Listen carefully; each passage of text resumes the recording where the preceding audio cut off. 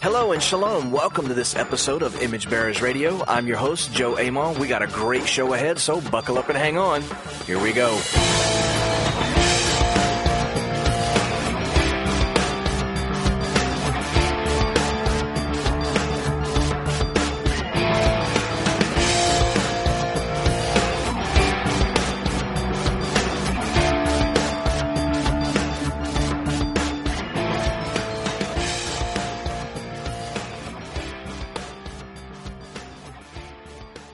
Well, shalom, shalom, everybody. Welcome to this episode of Image Bearers Radio. I am your host, Joe Amon, pastor at Out of Ashes Ministries, coming to you all the way from Southwest Louisiana.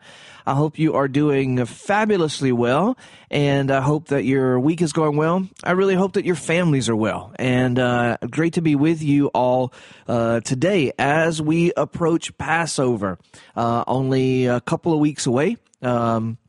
And quickly approaching, and I've been telling our folks here at OAM ever since Sukkot, especially since Hanukkah, don't blink because Pesach's going to be here before you know it. And so if you're one of those procrastinators and you have waited to start getting together things for Pesach and start getting your ducks in a row, as it were, for Pesach, it's here. So I hope that you are prepared and are ready for this beginning of the holidays. We celebrated the first of Nisan just over the weekend, and the beginning of the beautiful Moedim, and hope you are ready and are prepared. Just want to say a quick thank you to everybody for joining us. If it's your first time listening, I hope that you stick around for the whole of the conversation, and I hope it's one that encourages you and maybe even challenges you a little bit. Also, if it's your first time stopping by, I just want to invite you. Many of you probably have congregations, Sabbath congregations, or someplace where you can meet for Shabbat. But if you do, that's great. I'm thankful so many Sabbath congregations are around for people to meet. But if you meet at a different time, we live stream our Shabbat services every Shabbat at 10 a.m. Central. So you can find us live on our website at outofashesministries.org and under the live tab. And we also simulcast to Facebook and to YouTube. So any of those places you can find us. We also have a pretty active chat on Facebook comment section. So feel more than free to drop by and say Shabbat Shalom and tell us where you're watching from. We always love to hear from you guys and gals. And so, yeah, we'd love for you to hang out with us on Shabbat. If you do or don't have a congregation, whatever your situation is, we open our arms and extend a welcome to you and to come by and hang out with us virtually. We have a wonderful and growing online family, our online mishpachah, as we call it, and we'd love for you to check it out and to be a part of that. For those of you that are longtime listeners, I just want to say thank you guys for sticking around and building a great community. I apologize for the episodes being a little random lately, not new ones necessarily every week. We have new baby lambs. For those of you that don't know, we have a small flock of sheep, and I was expecting lambs around the week of Pesach, the week of unleavened bread, and half of my moms decided to come early. And so we were in the process of building a barn and getting things ready, and so it's been a lot of long days to get things in order. And we have one mom that had twins and rejected one of the twins. And so we've been bottle feeding every 4 hours. And so just a lot going on. So please forgive me for being inconsistent the last few weeks. We are going to get back on regular schedule here around Pesach. So I think all of that is out of the way. Let us go before the Father and just bless him for our time together before we jump into this week's episode together.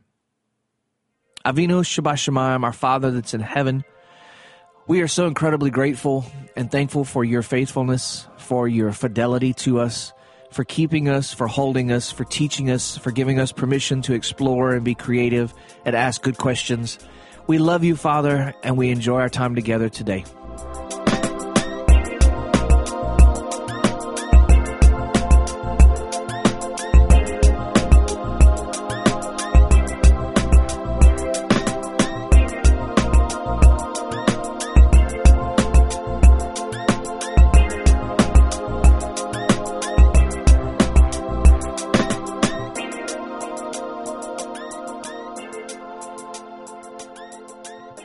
Alrighty, so beings that Pesach is upon us, I wanted to talk this week and probably next week about just Pesach as an idea, the Passover and the Exodus as an idea. We're not necessarily going to get into the Seder and the laws of Hametz and all those kinds of things necessarily, but I want to talk about Pesach as an idea. A friend, actually Kyle Sylvester, who most of you guys will know from watching our live stream or from even hearing IBR, he's a vast reader. He reads all the time. I am not. And so he comes across great stuff all the time. And both one of he and I's favorite authors is Rabbi Jonathan Sacks of blessed memory. And Kyle gave me this book this last week called Ceremony and Celebration, an Introduction to the Holidays. And I've just read the section on Pesach, but it is phenomenal. So I would encourage anyone who's listening, of course it has fantastic endorsements and all that kind of stuff. If you know anything about Rabbi Sacks, he was a scholar, a rabbi, theologian, and a philosopher, and just the total package of kind of what every preacher, pastor, leader should strive to be. I can't remember who I heard say this, but a few months ago was listening to maybe a podcast or an interview or something, and they were talking about how ministry vocations have become very specialized, and how many times pastors aren't necessarily dedicated to biblical scholarship and study. They're taking on roles of care, marrying, burying, counseling, that kind of thing. And looking back to some of, even in the Christian tradition, some of our Spurgeons and some of those type of guys who were a little less on the care side probably, but they were theologians who preached the Word of God. They weren't just preachers who picked a couple scriptures and gave you 3 points and a nice thought. These men were they were scholars, they were studiers, they were students of the Word of God, and they were theologians, and they were philosophers in a lot of ways. And I know philosophy kind of gets a bad rap because we think about Greece and we think about humanism and all that kind of stuff, but philosophy is a big part of theology. And so anyway, Rabbi Sacks was that man, and his writing is, while it's deep and while it's profound, it is pretty readable. Like I said, from a guy who, I'm not an expert reader. I don't necessarily, never have, even as a kid, never enjoyed reading necessarily. I'm more of an audio visual type of person. But his writing is easy, even for me to read. So for those of you out there who are expert readers and love to read, I think you'll find his anything he's written is very, very approachable. And I do have one of my favorite kind of prized possessions is the Koren Sacks Siddur. He did a commentary and introduction on the Koren Siddur, and the introduction he does on prayer is absolutely breathtaking. So anyway, I'll stop fanboying over Rabbi Sacks, but I want to talk today about Passover as protest. And a lot of this is going to come from what I'm reading from Rabbi Sacks, but it's really challenging me a lot to think about, as we celebrate Passover, what kind of baggage do we bring into it? What kind of meaning, as far as baggage, as far as what does it mean? And do we look at Pesach and the beginning of Israel's story, which would result in the Torah, right, being given, and the formation of a new society? Do we look at all of that as a whole, or do we, as Torah pursuant non-Jews, do we tend to see Pesach as an individual thing? Even we know it was the birth of the nation. Do we still see it as in an individual way? Because we tend to be, in our traditions, very individualistic. So we might say that things about the church, but really it's about me. and it's about my family, it's about you and about your family, and we tend to be less kingdom-minded as far as less nationalistic for the kingdom in our ways of thinking about how God deals with us. And so I want to talk again today about Passover as protest.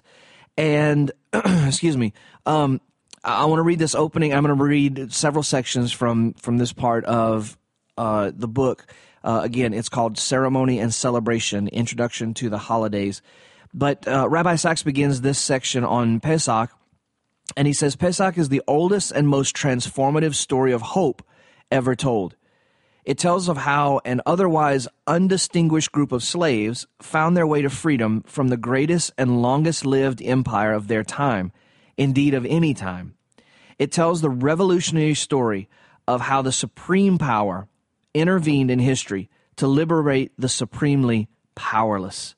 It is a story of defeat of probability by the force of possibility. It defines what it is to be a Jew, a living symbol of hope.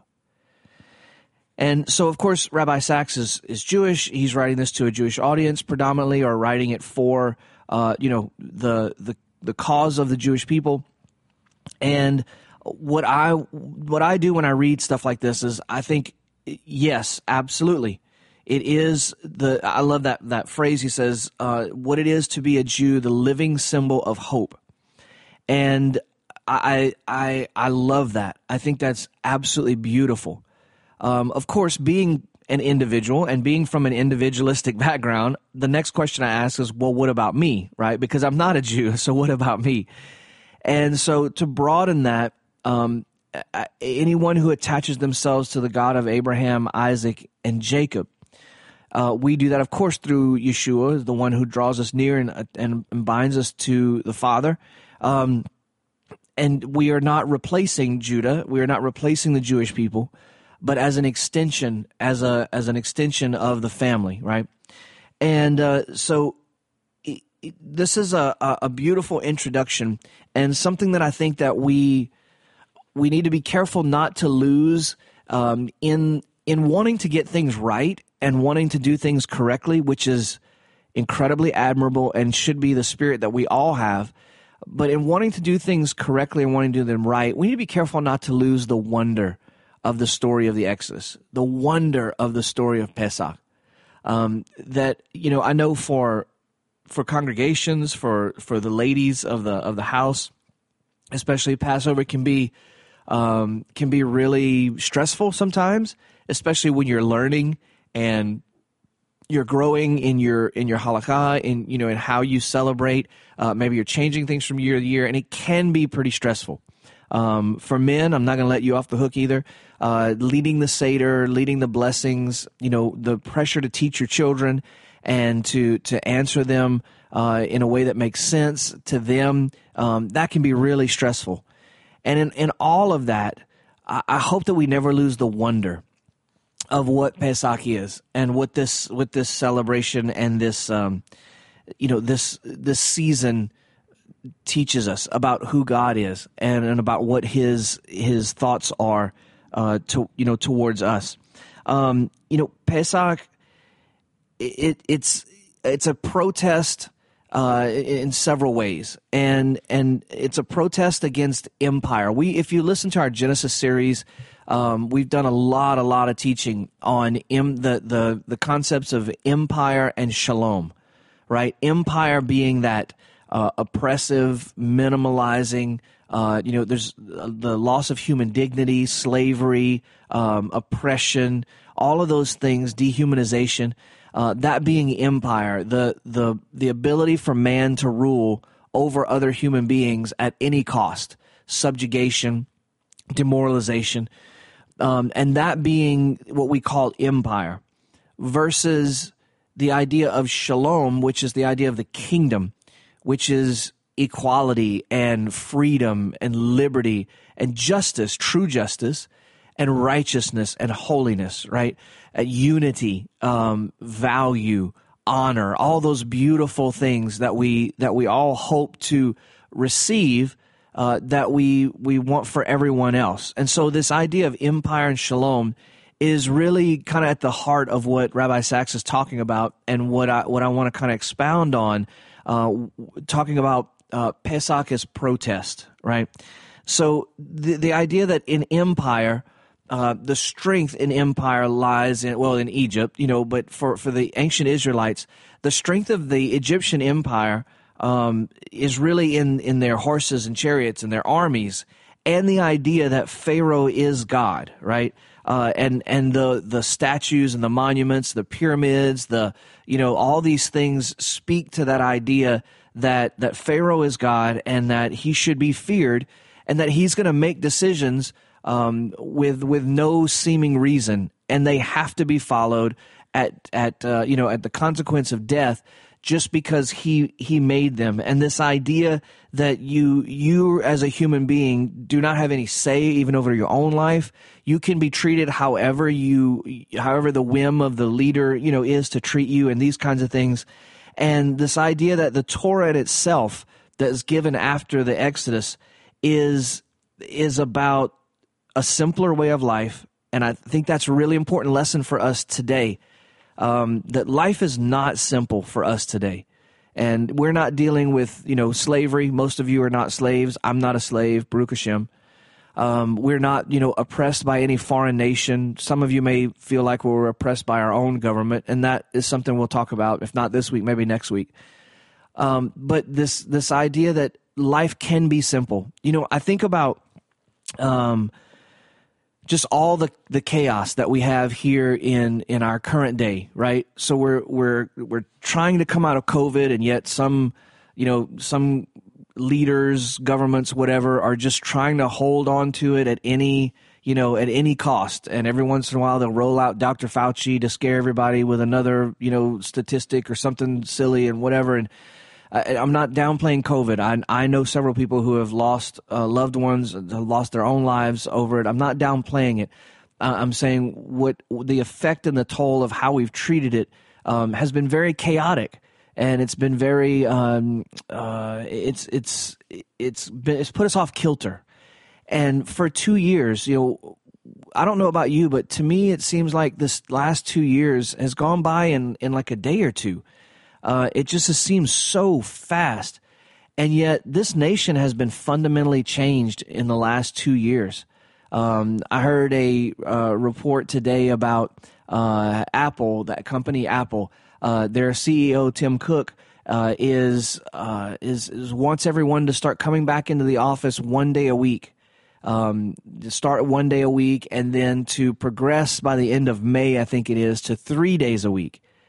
And employees are threatening to quit. They're threatening to, all this stuff, because they're working from home, and that's become the expectation. That's become the default position, that we can be as productive from home. And so my point is that what that does, though, is that separates and divides us from each other. Listen, going to work at Apple or Google or some of these other big places. I have a brother that used to work in the kind of the tech sector in Dallas, north of Dallas. And I remember going to his office as a teenager. And I mean, even back in the 90s, it was like amazing how beautiful these offices were. And they had coffee shops, and they had lounge spaces, and they had, parks there at the office, little private parks. I mean, it was just incredible how nice it was. And but this pandemic stuff has created an isolation to us, that people don't even want to go into these beautiful, lavish offices anymore. We want to work from home. And then we have the thing with Ukraine, and we have the stuff with the border, and we have just all this chaos. And I have been thinking often about, my parents. I'm the last of six, so my parents are a little older. My dad's 82. My mom's 80 this year. And I think about them and their parents, my grandparents, that lived out in the country, in a rural area in South Louisiana. And I think about what they knew and how they lived their day-to-day lives. Because right now, in our day-to-day lives, we can literally see war happening live on our phones in the privacy of our own home. You can watch war happening on a device you hold in your hand. And for their generations, they just didn't have access, right, to the information. So as a product, their lives tended to be simpler. Not that they didn't have struggles and stresses, and I mean, they had other challenges, of course, but they focused on their here and now. Their minds weren't consumed with what was going on across the world, maybe except for World War I and II. But in general, they weren't concerned with what was happening, every little thing. Oh, there was an earthquake in here, and there was a tsunami here, and there was a terrorist attack there, and every little thing, somebody said something offensive, in England or in China or whatever. They just weren't, their minds and their emotions and they weren't filled with all of this stuff, this information. I'm not going to call it junk because it is important to some people, but they just weren't corroded with all this constant information. They were worried about living here and now and their day and making a living and providing food for their families and their neighbors and those in their own house. And you see these things all over on social media all the time about a mom and dad sitting with their kids watching TV, and mom and dad are on the phone. And I'm guilty of that. My wife and I are guilty of that as well. And we're together, but we're not together. And it just wasn't like that in the generations past. It was a simpler time.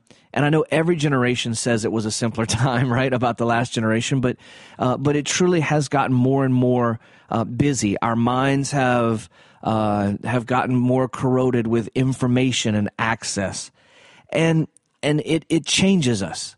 It changes us. And so the idea of the Exodus and Pesach as a protest, I think one of the things it's a protest against is it's a protest against the empire in that way, in the way that empire changes us and forces us to think about things that we don't want to think about, that we don't need to think about, that we couldn't help if we tried, that we just don't need that extra thing. The Torah and the Pesach as an introduction to the Torah is based on humility in the presence of God, the God of creation, and thinking about the wonder and going outside and looking at the trees and the birds and the sky and hearing the insects and being wet by the rain and those things, and just being humble in the presence of the God of all creation. It's also about a simple trust in the God of redemption and history, and this idea that we can lose hope so quickly if we're faced with all this stuff, if we're constantly corroded by all of this information. And the information's not good most of the time, right? Most of the time the stuff that we're lambasted with is war and death and, violence and all this stuff. But just a simple belief and trust in God's redemptive power and looking at that through history. A sense of the non-negotiable sanctity of human life created by God in his image. No matter what the background or the persuasion or whatever, we've lost the sense of just the sanctity of what it means to be a human being, an image bearer of Hashem, and just the preciousness in the breath of every life, of every human, of every soul, no matter how we judge or how we discern or how we think about them. The sanctity, everything has become so cold and technical, and we've forgotten what it means to be humans together. And that's part of what empire does. It subjugates and it minimalizes. So as we get on into the next episode, we're going to talk about 4 areas where Rabbi Sacks draws this out, and I think in a beautiful way. Don't go anywhere. We'll be right back.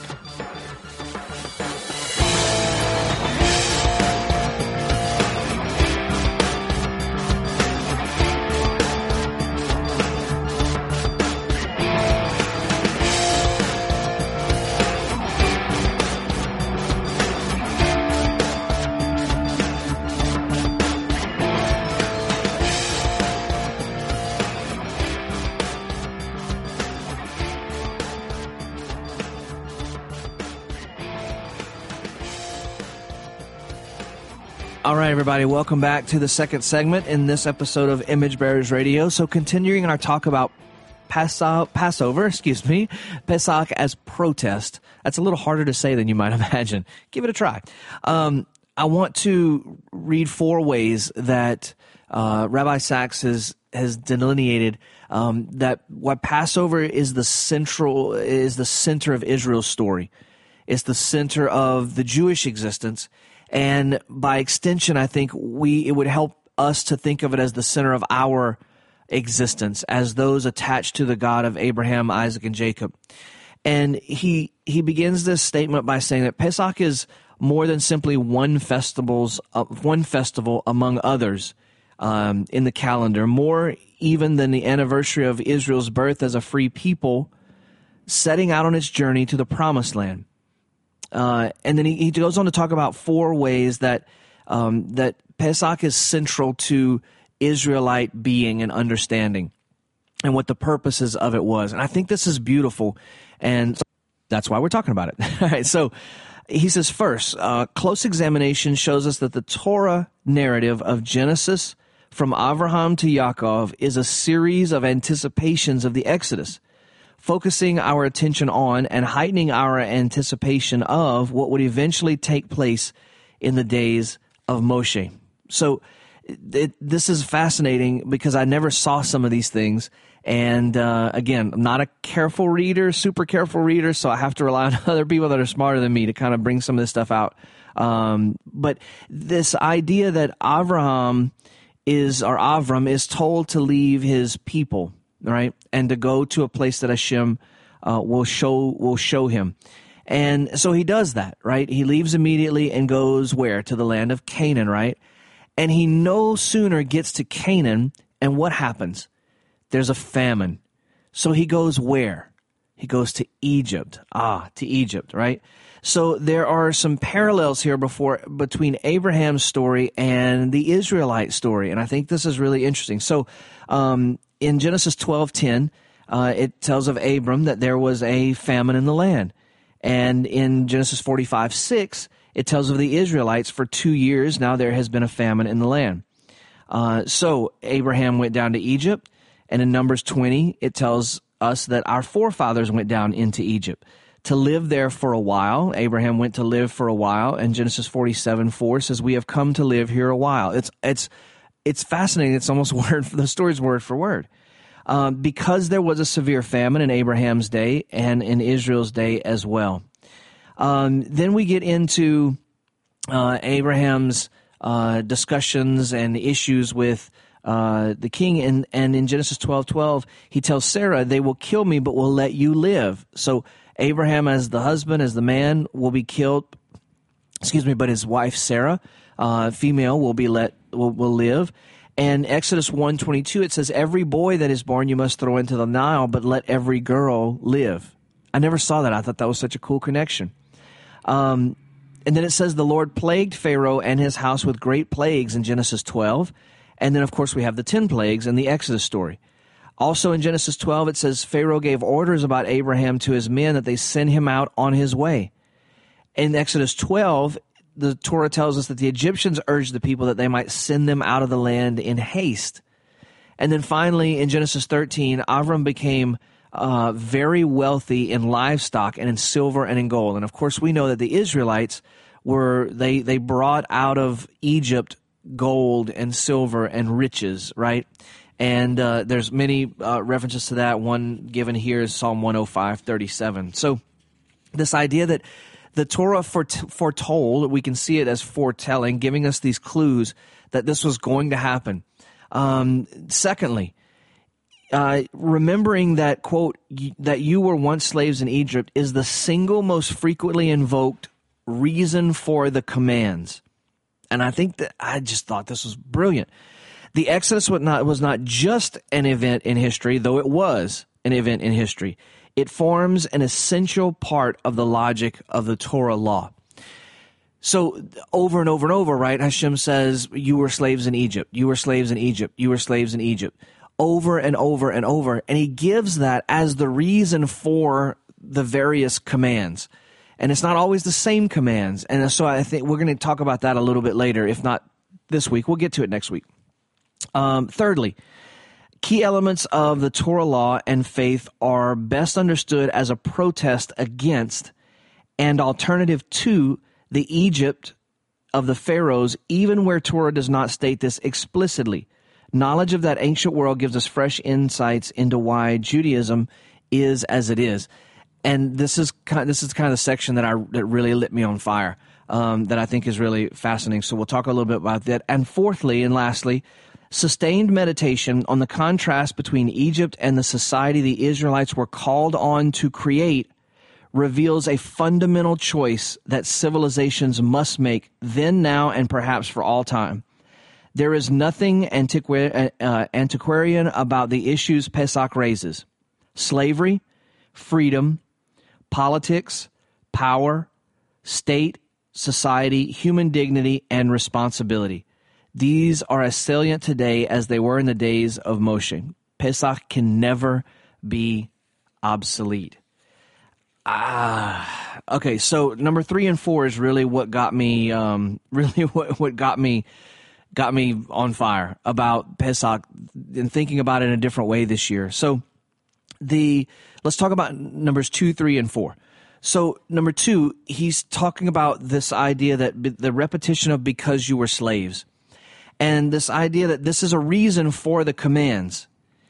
And this whole thing we think about Pesach and the way we conceptualize it, again, maybe from a very individualistic standpoint, which is, I'm not saying that we shouldn't think about it individually. I mean, even the sages of Israel say that at the Seder during Pesach, everyone should put themselves as if they were at the original Exodus. So it is an individual thing. It is a family thing.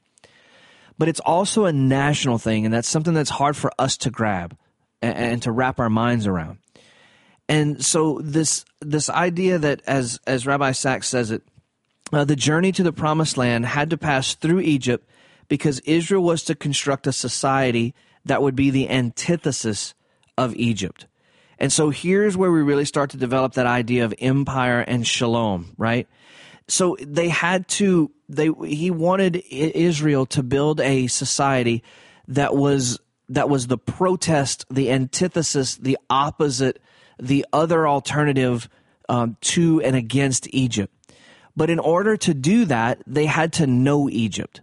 They had to understand what it was like to be a slave. They had to know what it was like to be demoralized, to be dehumanized, to be not free to express themselves, not free to make their own decisions, to set their own schedules, to live according to their own value system.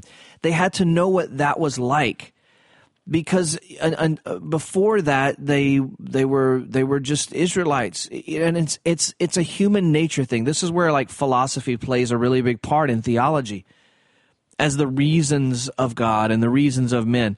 And this idea that we don't understand things unless we are put in a certain situation. We can't contextualize things, and we can't. Sometimes we're not encouraged to act unless we face an adverse situation, for instance, right? And so some of you you are business owners, maybe. And I can definitely speak to this as a pastor. Maybe you're a business owner and you've worked for people before, and you probably have learned some things from them. But as one of my pastors that I used to work for told me very early on, he said, "You will learn some things from me, but the most important things you will learn from me is what you don't want to be." And at the time, as a 20-something-year-old young guy, just, on fire and full of zeal for God and not a lot of wisdom, I thought, well, that's kind of weird. It's kind of a weird thing to say. Why would you say that? And yet I think that's a lesson that all of us have taken from employers, from mentors, even from our parents. I think this is a big dynamic in the parent-child relationship, right? How many of us grow up, through our teenage years and 20s maybe, and think, well, I'll never be like that. We don't value the things that our parents are as a young person, we tend to stress the things that they're not and the things that we don't want to be like them. And yet most of us end up being like them in the end. And I think that's part of the dynamic that's at play here is God wanted Israel to create a counter narrative to a protest to Egypt. And they wouldn't know Egypt unless they lived through Egypt. They wouldn't understand what God was really calling them to build and to do unless they had seen the other side. And the human experiment, the human part of this is to ask the question, well, are they going to end up becoming like Egypt anyway? And that's part of the story. That's part of the question and the narrative arc that as a human, not even as a scholar, you don't have to be a scholar to pick up on this, but it's just a question I've never asked of the story. But knowing myself, it's something I should have known inherently to ask of the story. Because I remember having those conversations with myself and telling myself, I'll never be like my dad. I'll never be like this or my mom. I'll never be like, whatever. I'll never be like this. I can't stand this about them and my family and whatever and blah, blah, blah, blah, blah. And then I also remember the times when I've said things and it's been like the voice of my father coming out of my lips, right? You guys all know what I'm talking about. It's like the things that you hated most, the sayings, the attitudes, the whatever about your parents, all of a sudden one day you find yourself doing something and it's that. and so just as a human journey, this thing that God sent Israel through the crucible of Egypt, through the tutor of Egypt, as to show them what not to be and what to create an alternative to. And yet the question that looms is, are they going to end up being Egypt anyway? For instance, Egypt, we talked about, is all about armies and power and wealth. And that's what empire is about, because all those things are control mechanisms. And we find, sadly, under King Solomon, what ends up happening, there's Torah commandments about a king a king is not supposed to have a bunch of gold and silver. That's not what the king of Israel is supposed to do. He's not supposed to have many horses, in other words, a big army and things like that. And all these are commandments in the Torah. Why? Because it's a protest against Egypt and against that empire. Because it may start off financial, wealth and military strength might start off as a defense, right, against outside nations. But it's going to soon turn into an offense against your own people, a way of control of your own people. And we find what happens under Solomon. We find this exact thing that happens that the Torah says they're not to do. It happens. And what does Solomon do in order to build the first temple? He takes slaves of his own people. I mean, we don't like to call them slaves, but they're basically slaves of his own people, the Israelites, and forces them and puts them to work building, quarrying stone and cutting timbers and hauling lumber, all this stuff to build the temple. Now contrast that against the way the tabernacle was constructed in the desert, and you'll find some really interesting and for me disturbing contrasts against between which the tabernacle was built and the first temple was built, because Solomon is becoming Egypt. He's becoming empire. And Israel, by and large, is becoming empire. It's fascinating. So this reason for the commands is all about, remember you were slaves. Remember what it's like. Remember the soul of a slave and what it's like to be that day, to be that person. In Israel, under the Torah, this idea of what it felt like to live in a society where things were real top heavy and top down and all of that. In light of them remembering what it is to live in that, we have the Sabbath commandment, right? In an empire where slaves work continuously because their value is based on how much they produce, and when you stop being productive, then you lose your value, and thus you become, if you don't lose your life, then you become homeless, whatever. You become hungry, you starve to death, you lose your value if you can't produce.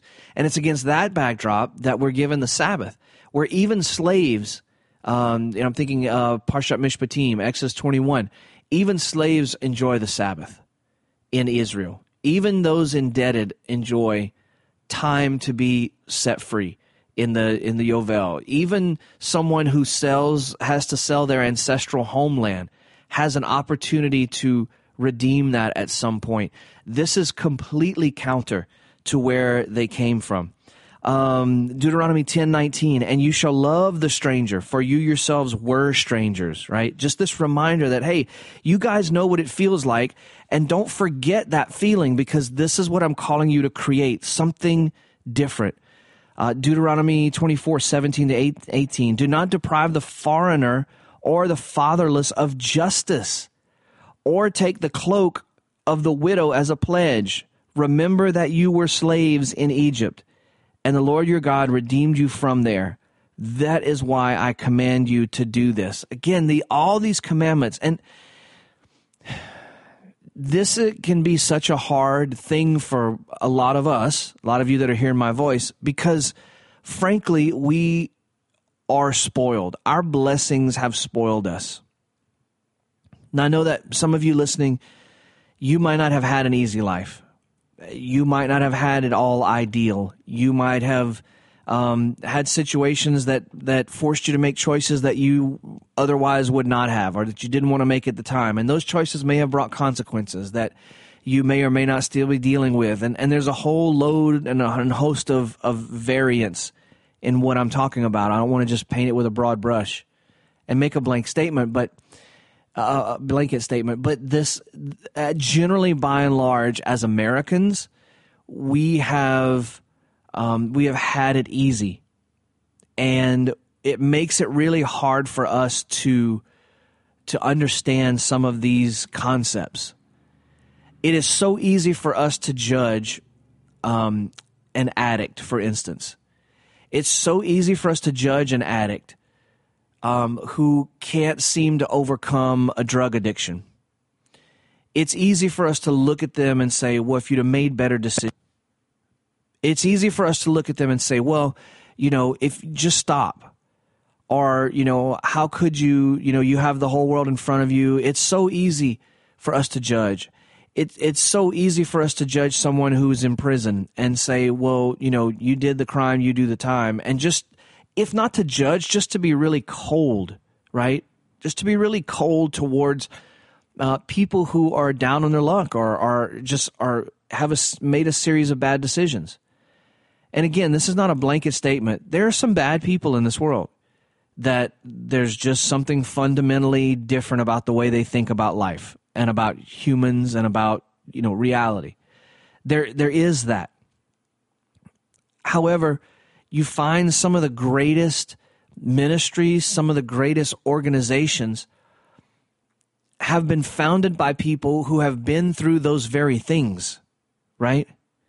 I think back to when I was a young kid, my mom was real involved in Mothers Against Drunk Driving because we had family members that had died because of drunk driving. And being put through that puts you in a unique and powerful place to be able to create the opposite reality. And that's exactly what Israel is being told by Hashem is, remember what it was like. And don't ever forget that you were there. And to me, this maybe the stinkiest thing in the nostrils of God is when we as, born again believers, whatever, saved, redeemed, however you label yourself, is when we look down at sinners, at what we call sinners, as people who are not in church, people who don't confess Yeshua. When we look at those people who we would call sinners, are lost, and we have a disdain or a coldness or a judgment towards them, people that are running the bars, people that have been divorced several times, people that, all these things. And what we need to refrain, we need to hear is treat them the way you want to be treated because you were once them. And the Brit Hadashah, the Second Testament of Apostolic Scriptures, has these same refrains in them. You were once them, so treat them well. Treat them like you should have been treated. Treat them like you would have wanted to be treated if somebody would have been around to do that. This is the same idea as the Exodus. I want you, Hashem is saying, I want you, Israel, to create a new reality, a different type of society, a protest against empire and against Pharaoh and against Egypt. And the motivation for that is, remember, you were there. Remember what it was like to be there. Don't ever subjugate someone. Don't ever be guilty of subjugating someone to what you lived through as a slave in Egypt, right? We do this in the Torah movement as well. I'm sorry, I was going to move on, but I can't. I can't help it. We do this in the Torah movement as well. To my dismay and disdain, and I did it. That's why I can talk about it. I did it. We dishonor and we shame people in our families and people in our lives that raised us in the faith, in some faith, and we shame and we guilt and we dishonor them because now we celebrate the Sabbath and they're still worshiping that old pagan Sunday church. You see? And what we're deaf to is the refrain that you were once slaves in Egypt. You do treat people better because you were once like them. That's the whole reason. The reason that we've been shown the Torah is not so that we can feel better about ourselves, or we can pat ourselves on the back, or we can be closer to Hashem, or we can, we finally know the truth. Maybe the reason that we've been shown the Torah is that so we will treat them better. The reason God gave the commands, the reason for the Torah, he says over and over and over in all these passages, and you can look up more in your own time, is remember you were once slaves in Egypt. And we forget that our own selves were sitting on those Sunday church pews. Our own selves were celebrating, holidays that were not in Scripture. Our own selves were eating stuff that we were forbidden to eat. Our own selves were treating people the way that the Torah forbids us to treat them. And so now we have some things corrected, maybe, and yet we're still judging other people because they're not where we are. And that is the opposite of the motivation of the Torah. The reason for the Torah is because you were slaves in Egypt. So therefore, treat people differently. Do life differently. Create something different. Are we doing that? Or are we using the Torah as a weapon against people, saying, you should do this and you should do that, and you're not going to heaven, you're not pleasing God because of this or that, and all the other toxic stuff that we say? This is the reason. Israel was supposed to create a different society, a protest against Egypt. Number one, because they had to live it in order to know what not to be. And as I said, some of you have, we talk about parents and bosses and mentors and whatever, but there's a good chance that you are today because of someone in your life that you didn't want to be like. The challenge is not inevitably turning into that person. And secondly, this constant motivating refrain that we are to be better and to do better and to create. We are to protest against what we used to be and how we used to live by doing the opposite to people that are still there, that are still living that way, that are still trapped in those same living in environments and instances. That wraps up this week's show. We're going to continue this conversation next week. Have a great rest of the week, and Shabbat Shalom. Until next week, Shalom, Shalom.